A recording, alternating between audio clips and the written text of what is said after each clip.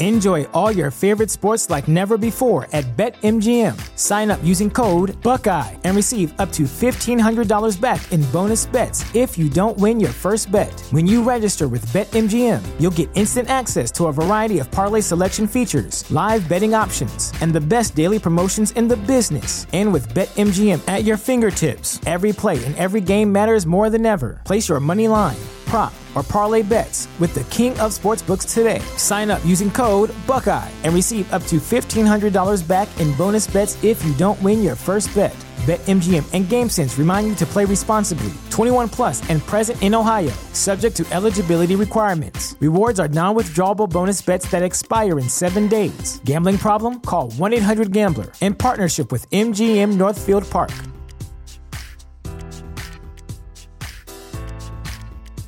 At Parker, our purpose is simple. We want to make the world a better place by working more efficiently, by using more sustainable practices, by developing better technologies. We keep moving forward. With each new idea, innovation, and partnership, we're one step closer to fulfilling our purpose every single day. To find out more, visit parker.com/purpose.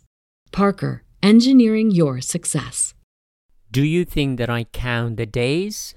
There's only one day left, always starting over. It's given to us at dawn and taken away from us at dusk. Bonjour, mesdames et messieurs. Hey, everyone. For thousands of years, humans believed that God created us. Therefore, we didn't need to worry about the meaning of life. God has given us a simple purpose in life. Be good so we end up in heaven. But God has also thrown a spanner in the works by giving us free will to make choices, good or bad, which determines our destination in heaven or hell. It's a neat little story that makes life so much easier, at least psychologically, because it takes away the responsibility of us having our own purpose or meaning. Then came the scientific revolution in Europe that questioned this religious version of the human story as too simplistic and some of the religious understanding of the world just outright wrong. For example, Copernicus, Galileo, Newton, and then Darwin put forward scientific theories that challenged the religious version of our existence. So philosophers looked to science to explain existence. But science is simply a tool for survival, making life easier and more comfortable through technology and medicine. Therefore, it has no answer for the meaning of life. In the 17th and 18th centuries, humanism replaced God with rational humans as the master of the earth and put progress as life's ultimate purpose. But wars and devastating violence in the 19th century, the Napoleonic Wars, and then 2 world wars in the 20th century showed us that rationality and progress are a little too wishful thinking. We are just as violent and savage as ancient times. Only our tools and weapons have gotten better, but our psychology is still quite primitive and savage. Then came Jean-Paul Sartre, who offered a new answer to the meaning of life. He said there is no God, but the godless world is not a bad thing. It is in fact a great opportunity for us to create meaning for ourselves. Since we have no divine essence inside us from birth, it allows us to make one ourselves. Sartre replaced religion essentialism with existentialism. In other words, we have no essence prior to our existence. Therefore, it's our responsibility to make our own essence. At birth, we are a blank slate, and it's our job to draw a nice little picture or a story on that slate. So to put it somewhat crudely, religion is like a package holiday. Most things are planned, while existentialism is more like backpacking. You make up as you go along. So today I'll talk about Jean-Paul Sartre's life, books, philosophical ideas, and finally some philosophical secrets we can learn from him. So get yourself an empty cup of coffee and let's talk about nothingness, emptiness, and existentialism. This is probably the most comprehensive video on Sartre. By the end of this video, you will know about Sartre as if he was your uncle. Life. Jean-Paul Sartre was born in 1905 into a Parisian bourgeois family. 2 years later, his father died and his mother married another man.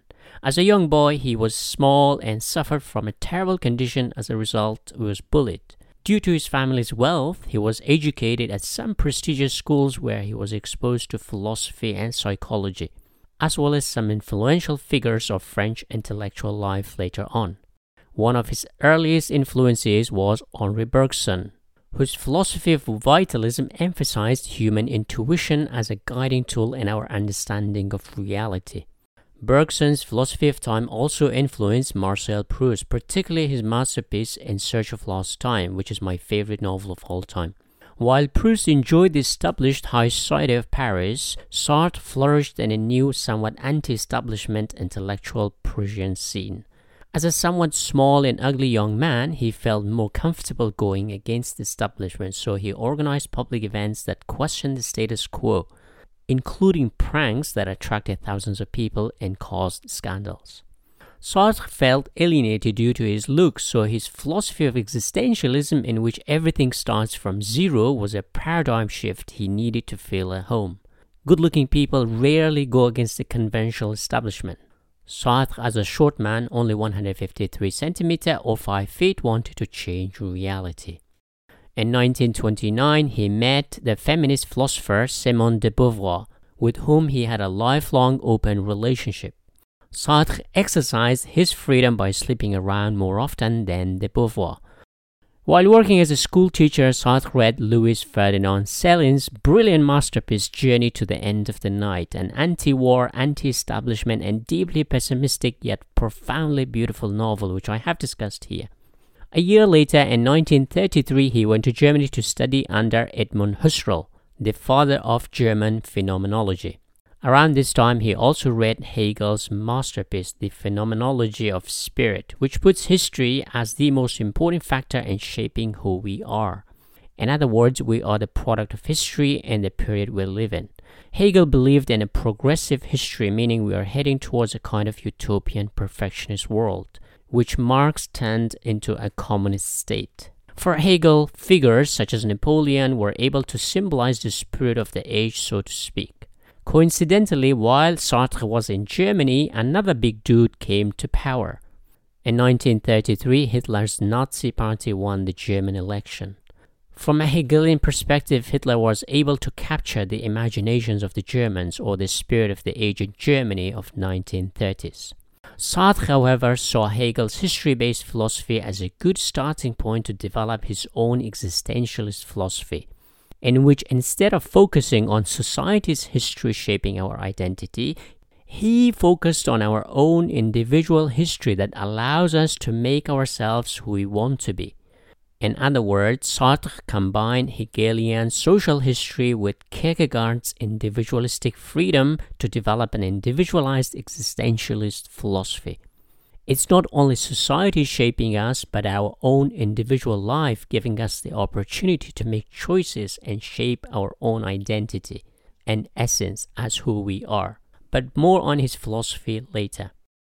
In 1938, he published his most famous philosophical novel, Nausea, in which his protagonist feels nauseated due to his life being empty and meaningless on the inside, as though he is an object without consciousness. Sartre was influenced by Dostoevsky's Notes from Underground, in which the unnamed protagonist decides to retreat from society altogether in an underground room like a wounded animal while refusing to get help. In Kafka's Metamorphosis, too, the protagonist turns into an insect and unable to provide for his family, which ultimately decides his fate. In Sartre's novel, the protagonist realizes his own empty life and goes through an internal metamorphosis and comes out transformed into an existentialist hero. The timing of his novel is quite apt, as a year later Hitler embarked on his own world conquest with terrible consequences. The individual German soldiers or generals ignored their responsibility of questioning the authority and blindly followed order. While Hegel might have looked at the force of history, Sartre put the blame squarely on the individual. In 1939, with the outbreak of World War I, Sartre was drafted into the French army. But a year later, he was captured by the Germans. Ironically, in Céline's novel, the protagonist voluntarily tries to get captured by the Germans, so who knows, it might have inspired Sartre to hand himself over to the Germans, knowing that the French had little chance against them. Joking aside, he used his prison time to read and write. In Céline's novel, the protagonist talks about prison being the safest place during a war, because as a prisoner, you are protected from the enemy. This prison time also allowed him to sit down and concentrate on an extremely difficult book by Martin Heidegger, Being and Time. Prison gives you both being and time. Heidegger based his philosophy on time as finite for the individual, only limited between birth and death. Realizing that life is short makes us anticipate death, which forces us to live authentically. Later on, Sartre wrote his own philosophical masterpiece, Being and Nothingness, in direct response to Heidegger's philosophy. In 1941, due to his health, the Germans released him. Mainly his eyesight was getting worse. He became a school teacher. With access to a lot of students and having plenty of time, he became politically active by founding a socialist group called Socialism and Liberty. In other words, he took the French Revolution of 1789 slogan of liberty, equality, and fraternity and removed the fraternity because it had nationalistic connotation. But his group failed to attract support from other prominent French writers and intellectuals, partly due to how shockingly well the German occupiers were treating the French people, polite and respectful, and partly because the intellectuals didn't want to risk their own freedom. As a result, Sartre abandoned the group and instead focused on writing his masterpiece, Being and Nothingness, which was published in 1943. I'll discuss it later. During the German occupation, Sartre wrote articles lamenting how the French were pacified by the Germans, which were published in newspapers including Combat, a paper created by none other than the other French existentialist giant Albert Camus. The two philosophers were close friends in Paris throughout the 1940s. But later on, they had a fallout due to their political differences after Camus published his philosophical book The Rebel in 1951. Sartre was seeking a Maoist-style Marxist revolution, taking power through force, especially in colonial Africa and Asia, while Camus preferred peaceful reforms as a method of political change. They also differed in how to treat French collaborators during the German occupation. Sartre wanted a swift death penalty while Camus wanted a less severe punishment. Again, violence versus reform. During the Cold War between the Socialist East and the Capitalist West, Sartre sided with the Russians. But on a more fundamental level, he sided with the poor South, fighting European colonialism, especially in Algeria. He traveled to Cuba and met the communist revolutionaries such as Fidel Castro and Che Guevara. He also traveled to the Soviet Union. Sartre was also aware that Europe was losing its dominance to the Americans to the west and the Russians to the east. So he proposed the United States of Europe, a kind of union among all Europeans. He saw that people in different parts of Europe were suffering from the same problems such as poverty, lack of housing, or freedom. So it made sense to fight for a united Europe. Also, he realized that the working class in Europe had no appetite for a revolution, so he saw the opportunity of a socialist revolution only in the Third World. Sartre was vehemently opposed to American political and cultural imperialism influencing everyone, including the French. Throughout the 1960s, Sartre was active in students' demonstrations in Paris and became a household name as the biggest social justice warrior of his age. In 1968, he was arrested for civil disobedience but pardoned by Charles de Gaulle, likening him to Voltaire, the father of individual freedom. In 1964, he was awarded the Nobel Prize in Literature, but he refused to receive it due to his political stance against the capitalist West. But also by taking the prize, he thought he was becoming part of the Nobel establishment, which would have limited him as an independent writer. In the same year, he criticized literature as a whole for being nothing but a pacifying tool. In the same way, George Orwell wrote his anti-art article saying that art only serves the interest of the ruling class. Sartre also attacked the artistic writing of Marcel Proust as a bourgeois fantasy that cushioned and shielded people from the harsh reality of life. As a serious Proust fan myself, Sartre does have a point. and that Proust's writing is a form of withdrawing from society, while Sartre wanted to engage with society. In his 1945 novel trilogy, The Road to Freedom, Sartre criticizes Proust's escape from socio-political issues by taking refuge in art. And instead, Sartre engages in political and social life in order to change society by bringing more freedom. But I would still read more of Proust than Sartre because Proust reveals artistic beauty we're often unable to see in real life, because politics can also blind us to see beauty sometimes. I guess I prefer solitary Proustian artistic life than the political Sartrean life. Not saying that Sartre couldn't see despite his eyesight, he saw things from a Marxist class point of view, while Proust sees things more intuitively, which is closer to nature. In 1971, he published the first part of a monumental biography of Gustave Flaubert, in which he psychoanalyzed the great French writer, arguing that his epileptic attack in 1843, when he was 22 years old, sealed his fate as a writer, forcing him to abandon his plan of becoming a lawyer. However, this detailed biography of Flaubert was never finished, as Sartre's own health deteriorated, becoming completely blind in 1973. He died in 1980, aged 74. Being hugely famous as a public intellectual, his funeral attracted 50,000 people clogging the streets of Paris. Also probably because the French like clogging the streets for protests, strikes, or funerals. Any excuse not to go to work. I'm only joking, of course. Sartre started as a philosopher of the individual, but later in life he worked very hard to reconcile his individualistic existentialist philosophy with the collective philosophy of Marxism, which interprets the world not through the lens of the individual, but through the lens of the group, i.e. class. This is in contrast to Camus, who started as a Marxist, but towards the end of his life moved slightly away from Marxism. Today, Sartre is primarily known for his existentialist philosophy, so in the next section I'll discuss his most famous novel, Nausea, before I discuss his philosophical masterpiece, Being and Nothingness. Later, I'll talk about his philosophy of existentialism before I tell you 10 philosophical secrets we can learn from his life and work.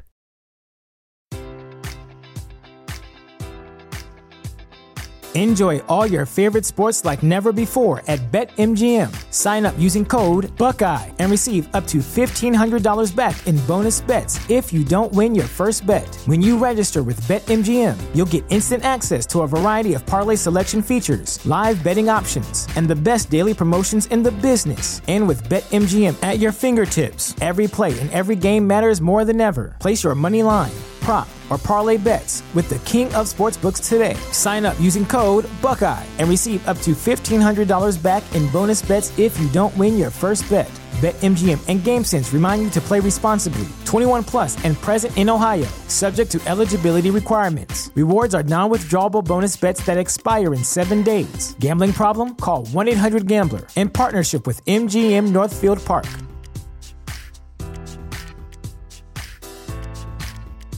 When you visit Arizona, time is measured in moments, not minutes. Like the moment your work stress disappears as you kayak through the canyons. Or the moment you discover the life-changing effects of prickly pear chocolate. But nothing beats the moment you see the Grand Canyon for the very first time. Visit a new state of mind. Learn more at hereyouareaz.com.